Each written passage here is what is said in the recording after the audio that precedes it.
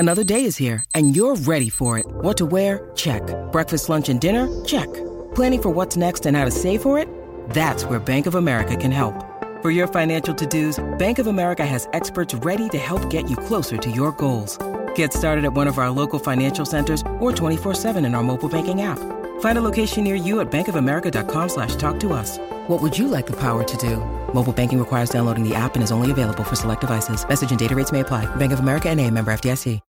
When you need mealtime inspiration, it's worth shopping Kroger, where you'll find over 30,000 mouth-watering choices that excite your inner foodie. And no matter what tasty choice you make, you'll enjoy our everyday low prices, plus extra ways to save, like digital coupons worth over $600 each week. You can also save up to $1 off per gallon at the pump with fuel points. More savings and more inspiring flavors make shopping Kroger worth it every time. Kroger, fresh for everyone. Fuel restrictions apply.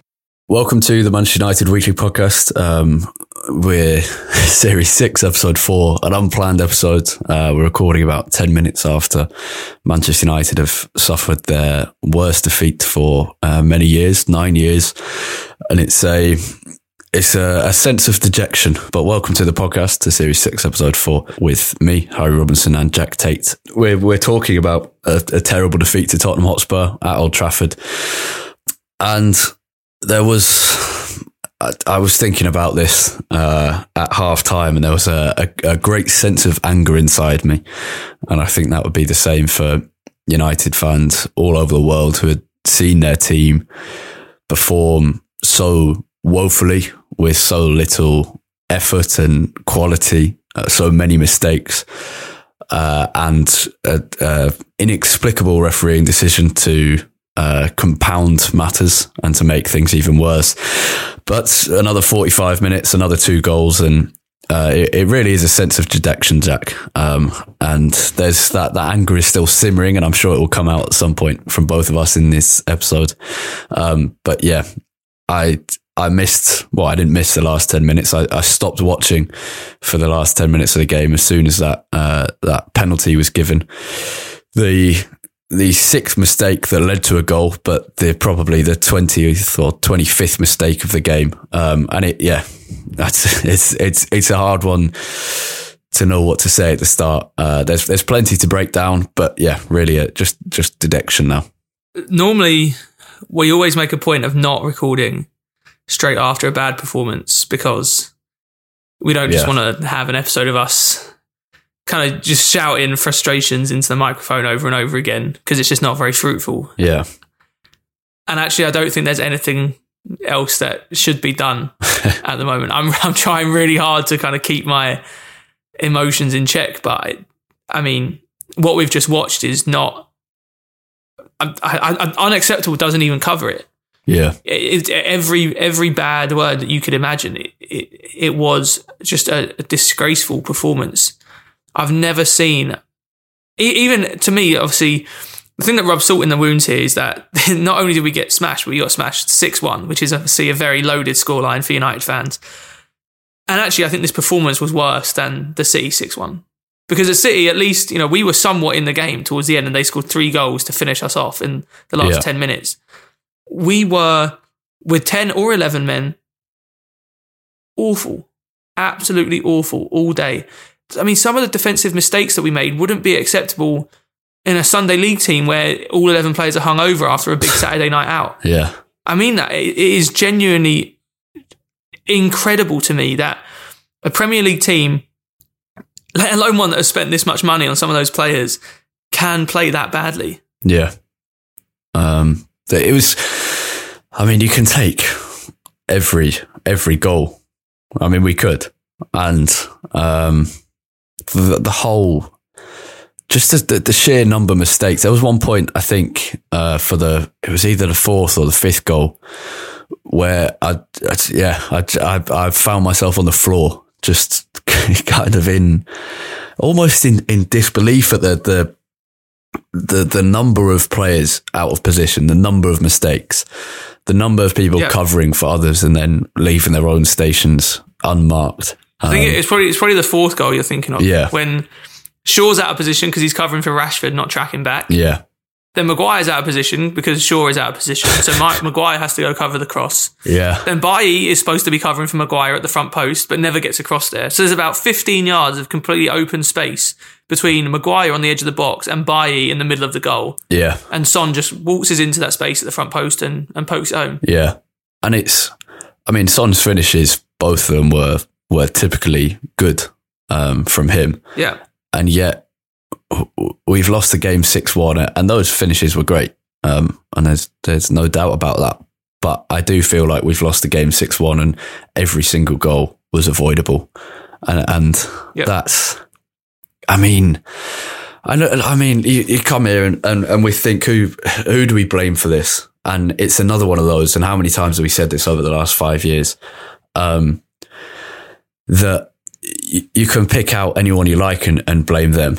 But it's delusional to think that there is one person to blame. Moyes has failed, Van Gaal has failed, Mourinho has failed. Solskjaer what on the can we verge say? of failing, let's say. Yeah, exactly. And you can say Pogba has failed, but so too have Rooney, Van Persie, Schweinsteiger, Falcao, Di Maria. Just the number of players that have come to Manchester United and underperformed, the number of managers that have come to Manchester United and not done well enough, and the number of summers and winters in which we have had the frustration that we have at the running of the club. And it's particularly sad and dejecting because you know that if fans had been at this game, A, I think the result could have been different, but B, I would feel like I had some kind of power in which to voice my frustration. And I think that's the same for me. It would be being at the game myself, and being able to do that myself. For people who can't go to games every week, it would be knowing that there were at least 75,000 people representing them who could offer that frustration. Exactly. The fans in the stadium act as sort of representatives of the masses of United fans around the world. And seeing Ed Woodward sat in the director's box today alone with no one around, no one there to give him what he deserves. It sickens me just to think that he's potentially getting away with all of this. Yeah. And it is that it's a real sense of sadness because there have been 3 or 4 moments in time where you've thought Solskjaer has worked this out and has cracked it, and he was obviously helped by very good individual performances and purple patches from Fernandes, Pogba, Rashford, Martial, Greenwood at various points. And all the upward momentum that existed, say, at the end of June, mid-July. And I think that kind of carried on towards the end of the season when United did finish third. It probably dissipated a little, but there was certainly a positivity at the end of the season. Now, the Europa League performance dampened that once more, but still, had signings been made, then I think United would be going in with some serious momentum into the new season. And as it happens, that's not the case at all. And some momentum and some goodwill for Solskjaer. I think by the end of the season, he had built up a large amount of goodwill among the fans, and rightly so. He led us to, without a doubt, our best spell of football, I think. Yeah. Definitely under his tenure, if not under anyone's tenure since 2013. Yeah. The level of football we were playing after lockdown, and even for the few weeks before that as well, was genuinely very high. And all of that has now dissipated. I think both him and the players and the club as a whole have run through that goodwill, and I don't think it exists from the fans anymore, and rightly so. Yeah. The thing for me, I was thinking about this during the game, towards the end of the first half. Harry, I'll ask you this question. When do you think the last time we actually played well was? I was also trying to think this. And and I meant to have a look at the results and remind myself of when certain games were, but it must have been mid-July. I tell you what, the turning point for me was, and we played well after this, but was the FA Cup quarter-final against Norwich, which was a really poor performance, and that we won. Yep. And I know there were some good games after that, but that was the point. I think it was the point where it became obvious that Bruno Fernandes was no longer playing quite as well. And so I'd say probably a couple of weeks after that, 2 or 3 weeks after that is probably because the Europa League, all the games were poor. The Chelsea Cup semi-final was terrible. The end of season wins against Leicester and whatever were, I mean, we won, great, but we didn't play well, as I think is the point you're making. I think to me, there's a clear. I think you're right. Norwich was a turning point in that. I think Norwich was the moment when we should have rested players and didn't. Yeah, and still didn't get the win that we needed. At least not in normal time. I think the turning point for me in performances, and I feel like this game for some reason angered me more than it maybe should have at the time. It was the draw against Southampton. We were awful in that game, awful, and we deserved probably less than a draw, to be honest. But it was the game before that I think is the last time we put in a genuinely good performance, and that was a 3-0 win against Villa. And even in that game, we got quite lucky because Villa, I'm pretty sure, hit the post before we went ahead. That wasn't a perfect performance either. That was July the 9th. Yeah. How many games we played since? It's got to be about 10 games we've played since then. And I genuinely don't think we've played well in any single one of them. That is disgraceful. And it's not... That's why this performance is the worst of the lot. And, 6-1 is a scoreline that's going to stick in our memories for a long time, and we won't forget this in a hurry. But the result might be a surprise, but this performance isn't that much of a surprise. We've now conceded 11 goals in 3 games this season. And it could have been a lot more. Against Brighton, they woodworked 5 times. We could have lost 6-2 against Brighton. Well, yeah, that's what I was about to say, is that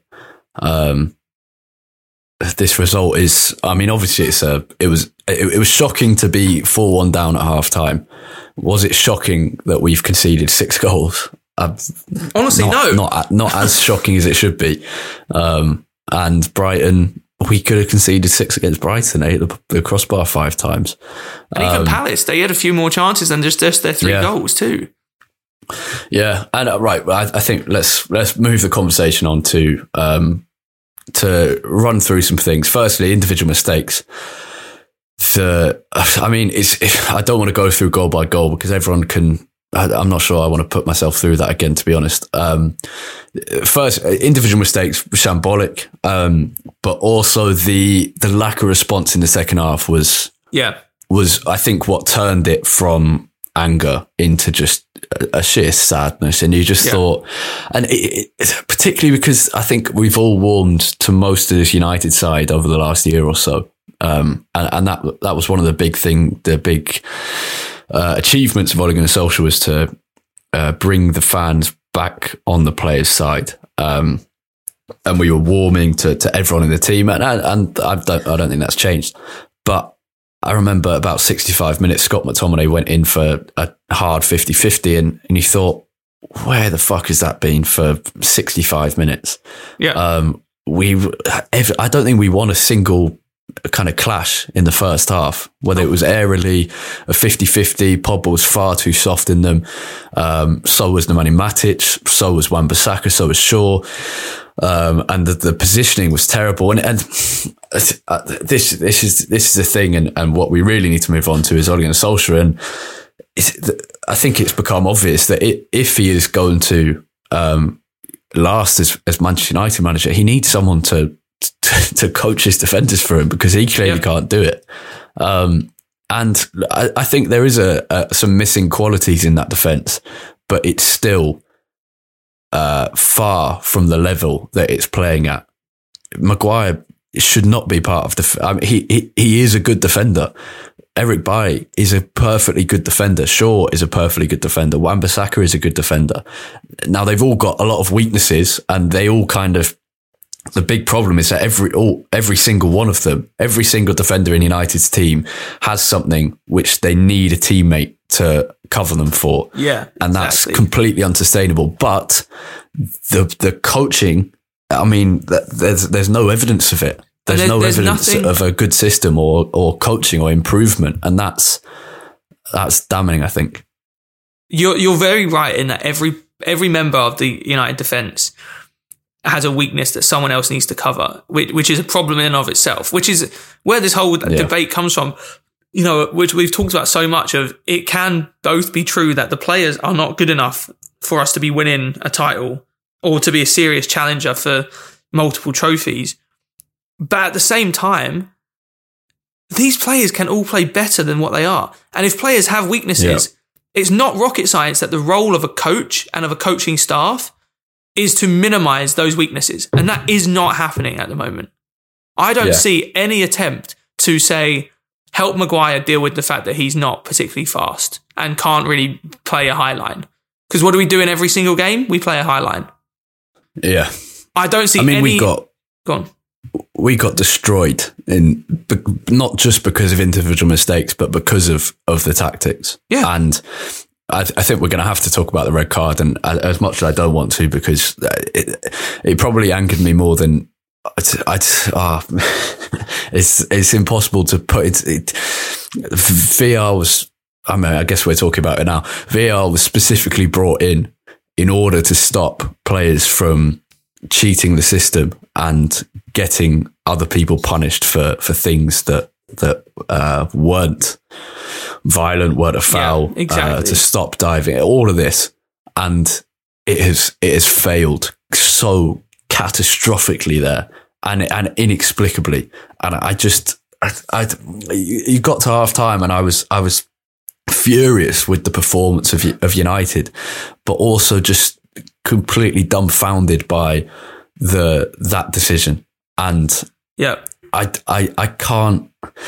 It's not like I can see a way in which that decision was made. I just cannot understand the thought process behind that being a red card. It should just be a kind of a brief telling off and then get on with the corner. And B, the fact that Lamela has avoided all sense of justice there by falling to the floor a second after he was lightly stroked across the cheek. The thing that really got me is that, considering that, TV analysts, commentators and stuff normally love making an entire football game about some refereeing decisions. Yeah. Lamela's part in that was, at least I was watching it on NBC here in the States, they did not even discuss Lamela's role in that. There was nothing to be said about, him falling down maybe a full 3 seconds after he's actually touched, or about the fact that he's pushed his elbow into Martial's neck. If what Martial has done is a red card, on what planet is what Lamela has done not? I don't understand. And yet it wasn't even discussed. It wasn't even brought up that this is potentially something that could have been punished. Yeah. And it's for such a big decision. Now, Spurs were running riot against us already and could have been falling out before the red card. I think we have every right to be frustrated about the red card. And again, you can both be frustrated about the red card, but also know that we probably wouldn't have won that game either way. Yeah, but for such a game change or potentially game changing decision, for the referee not to go and look at it on the side of the pitch is baffling. And I assume what happened is that the ref saw Martial's action and said to the video assistant referee after it had happened, I think that's a red card for Martial. Am I wrong? And within the laws of the game, raising hands to the face is punished far more greatly than kind of any other offence. And I assume because there's something within the VR rules that says that the VR can't tell the referee to send off a player, and they can't. They can point something out, but then they should say to the ref, "Go and watch it yourself." I assume there was some kind of technicality within the laws where they couldn't directly say to the ref, "You need to check Lamela's involvement in that situation," and that's why he didn't go to see it. But it's or probably that he just saw on the replay Martial's hand touch Lamela's face, which automatically now is a red card, which I don't necessarily have a problem with, but then how is what Lamela did not one as well? It's just Yeah. I think VAR is so frustrating because it genuinely did have the potential to be a massive game changer for refereeing decisions and get rid of this and make football a better spectator sport, because this kind of play acting is awful to watch. It ruins so many good games. And if, in effect, VAR instead has just been reduced to, was a player running when a ball happened to strike their hand? Yeah.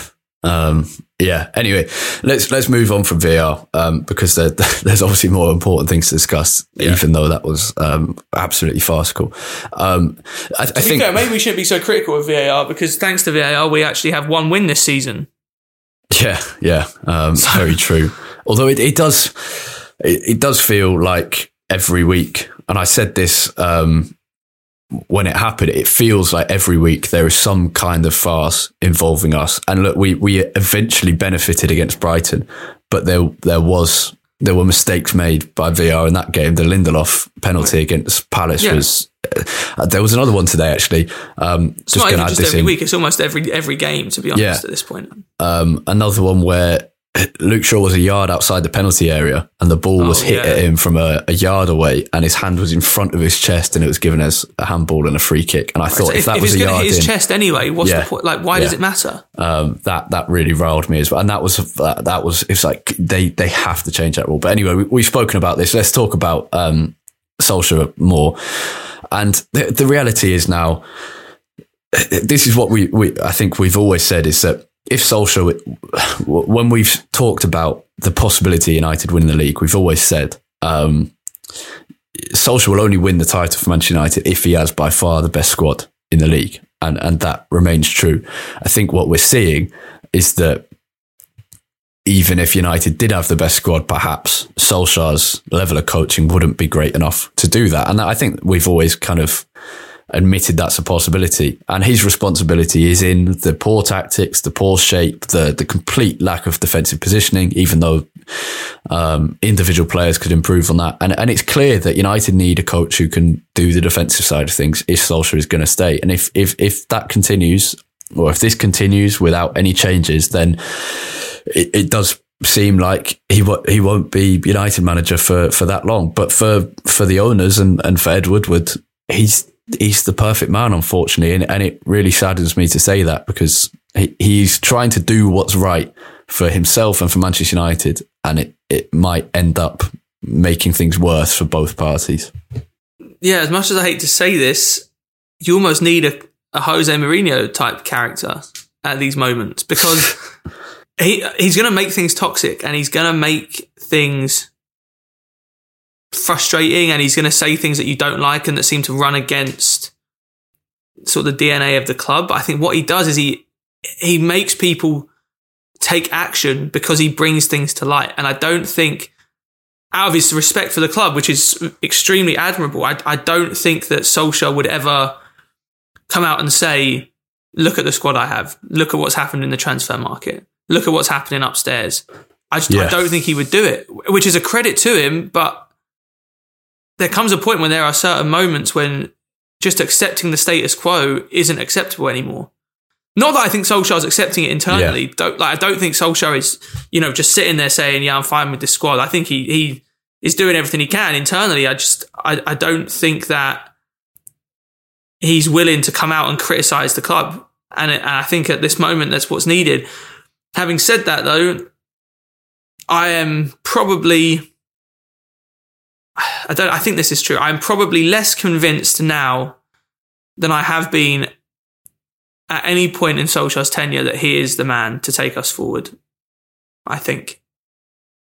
And that's a big statement. And that might be an emotionally sort of having a bit of an emotional reaction to the game. And I'll see how, see next week if I still say that. But if we are quite clearly not going to be going into a season with a good enough squad, which as barring something ridiculous happening in the next 24 hours, it looks like we are. I don't see this season going anywhere other than south. I genuinely would be at this point very surprised if we finish higher than 7th. So far this season, we don't even look like a top half team. Yeah, I agree. On the other hand, I do think that you take a look at the last 5 seasons, and one of these periods, obviously this is the worst defeat, but one of these periods has basically happened every year for 7 years. Yeah, that's fair. And yet United have finished second, third, and various other positions within the top four. United don't look like a top 4 team. They don't look like a top 8 team. But there is every chance that out of the international break, they could go on a winning run and very quickly leave these concerns behind, only for it to happen again, sure. But it's still possible. I can tell you what Ole Gunnar Solskjaer said, because he's just spoken as we're recording this, and he said, "I'm responsible. I hold my hands up. I promise we will do everything to turn this around," which is, and it hurts. This is embarrassing. It's pretty typical Ole Gunnar Solskjaer, isn't it? And he might have said something else as well, but not everything's come out so far. Yeah. Look, I'm less confident than ever that Solskjaer can win a trophy at United. On the other hand, you do just this is the sense of powerlessness is depressing, because you look at it and think it feels like we've tried almost everything. Not into, obviously there's so many areas at the top of the club that can improve, but in terms of managerially and players, it feels like we tried it all. We've had successful coaches, we've had inexperienced coaches, we've had reliable coaches in David Moyes, we've had Van Gaal experienced, Mourinho experienced winner, Solskjaer less experienced. We've had pragmatic coaches, we've had ideological coaches, we've had it all. And perhaps Pochettino could come in and do a better job, but I've said this many times, I cannot see us doing well while the club is run by the people it's done. And that's the sad truth of it. Changing a manager is all well and good, and maybe that should happen. Maybe it shouldn't. I honestly don't know, but it's not going to change. It's not going to change. It might immediately give us a boost. We might end up finishing higher this season. We might finish 4th instead of 7th, or wherever. Yeah, it's not going to change anything that big. The issues at Manchester United are more than skin deep. There is systemic issues in this football club, and I said this a couple of months ago, I think, and I've been thinking it for a few months now, that I am seriously worried that we are about to enter into a period that Liverpool have been in since the early 90s, that they're sort of just come out of now, where we are a fallen giant perpetually stuck trying to figure out how to get back to the heights that we once had. And what ended up doing it for Liverpool was a change in regime with Ken Edwards and Jurgen Klopp, and it was Jurgen Klopp has pushed this a lot, but let's not forget that Liverpool also had new ownership about 10 years ago, which has got some flack from the fans, but has always, I think, done a good job of staying committed to the club and backing whoever's in charge.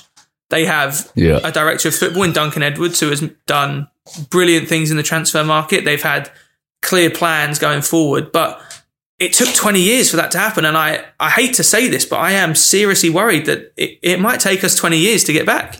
Yeah. I think basically, I mean, we've said all these things before, and I don't want to do it all over again, but ultimately, if United had a better manager, or let's say a better coach than Ole Gunnar Solskjaer, perhaps we wouldn't have to clamour for new signings in the way that we do. It's blatantly obvious that we need new signings to make something of this season. Had we had a better manager, perhaps it wouldn't be quite so necessary. So there is a very good squad at United, or at least a selection of very good players, and Solskjaer isn't doing enough with it. 100%. All you have to look at is our form after lockdown to prove that. And Solskjaer isn't doing enough with what he's got. It's an expensive team. He has made some signings. Yes, not enough. He hasn't been backed fully. Yes, but and that's a massive failing of the board. But we've been through that. We've been through the frustration at the board, and we all know it. We don't need to reiterate it every single week and for the whole episode every single week. Solskjaer's not doing enough. But again, it comes down to what I've just said, the criticism of the board, and I don't think it will change. Look, you can wonder what a better coach would do, but it it is to do with the board. And it's a difficult one to analyse. And look, I've got every confidence that United will come out of the international break and react to this embarrassing defeat, the worst day of probably every player in that squad's career. Solskjaer's worst day as a manager at any club. Everyone involved in that United squad and coaching staff will feel this is the worst day of their career. And they should. They absolutely should. It's the worst performance I've ever seen from a Manchester United team. And I think I can safely say that. And it's this or 4-0 against Everton? Perhaps, yeah. Yeah, both were. But yeah, perhaps Everton was even more heartless than this was. But I've got every confidence that we'll come out and the players will have some kind of reaction to this. It's a shame almost that the international break is now. Perhaps it will be a benefit as well. How much more is there to say?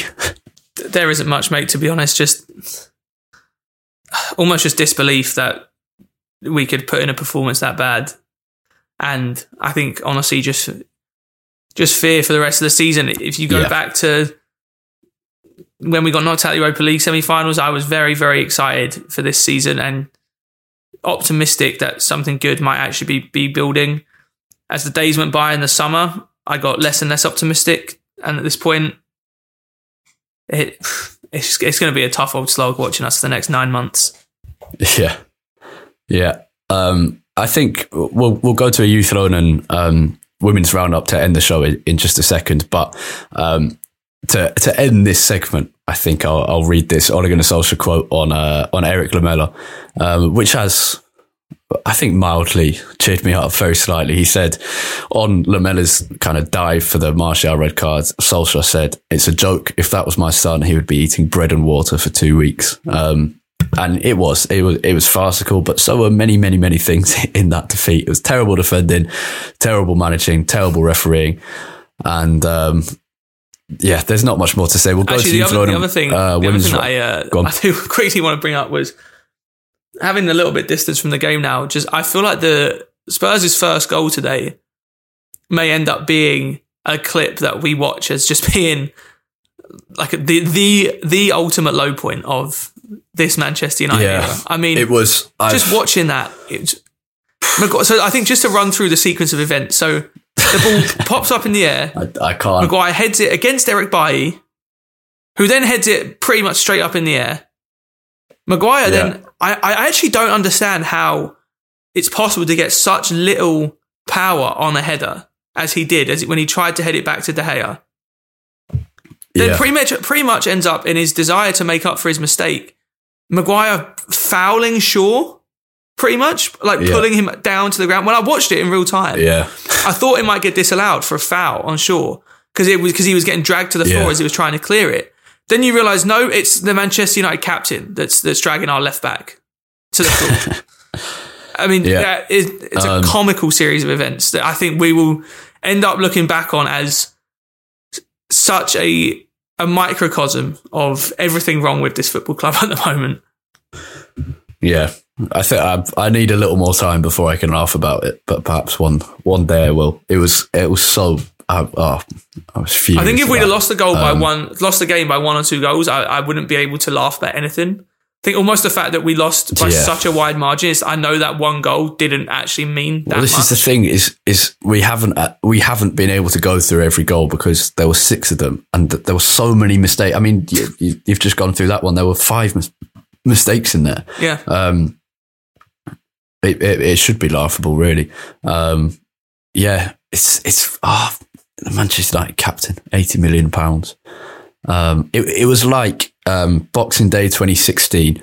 United played Stoke under Louis van Gaal, and Memphis Depay headed the ball back to De Gea. And I think it must have been Arnautovic probably just stole the ball. The weakest header I've ever seen. There's a great screenshot of Sky doing their analysis of that header, where they say distance to De Gea 21 yards, header distance 3 yards. Oh yeah, it was like that, but closer in. I think worse. The number of we're gonna have to wrap things up there. We'll go to the Youth Loan and Women's Roundup, and then we'll be back just to say goodbye. Manchester United's under-23s drew 2-2 with Blackburn at the weekend, with a very young team put out by Neil Wood. 16-year-old summer signing Joe Hugill scored a double on his debut to get United's first point of the season. He has now been called up to the England under-18s team. The under-18s, meanwhile, who are also a very young side now, were beaten 2-1 by Manchester City. With the international break coming up, it's a good time to give a summary of the loanees so far and their progress this season. Midfielder James Garner has been impressing for Watford with 3 appearances since he joined them on loan. He hit the crossbar with a lovely free kick in Saturday's game and has been called up for England's under-20 side. Dylan Levitt has played a few times for Charlton Athletic, who sit in the bottom third of the table. Teeth Chong has scored 4 goals in 5 starts for Werder Bremen in the Bundesliga and grabbed an assist as well. Joel Pereira is at Huddersfield and is playing about a third of their games. Goalkeeper as well, Mate Kovar, is yet to keep a clean sheet for Swindon Town in 6 games, but has been playing well for them. Max Taylor, the defender, who travelled with United to Kazakhstan last season, he has joined Kidderminster Harriers on a 4-month loan deal. United's women's team returned to action this weekend after a couple of weekends off. 3 goals against Brighton for them, none in return, and those goals came from Ella Toone, Jane Ross and new signing Alessia Russo.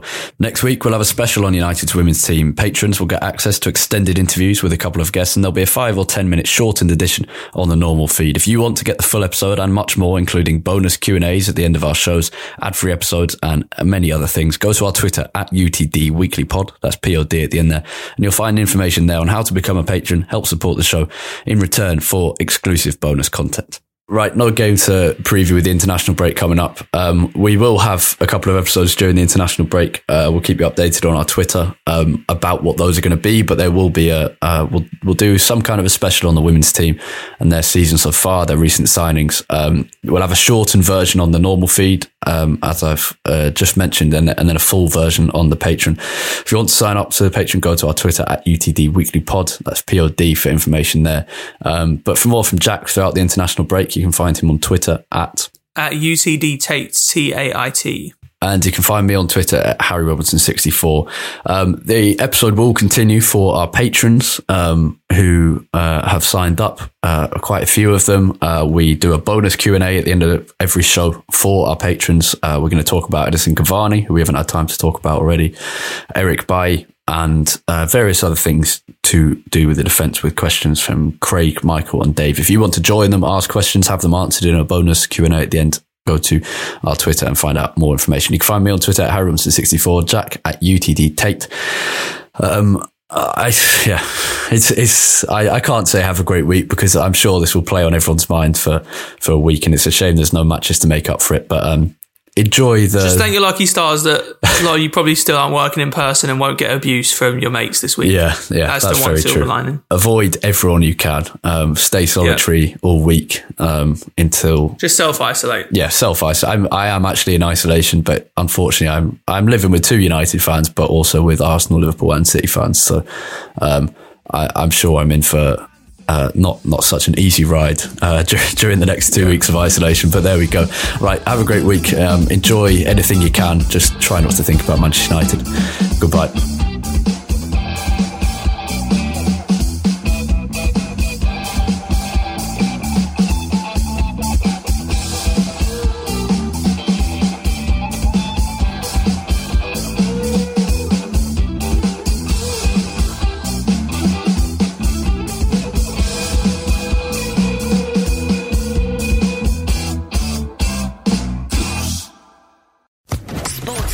Podcast Network.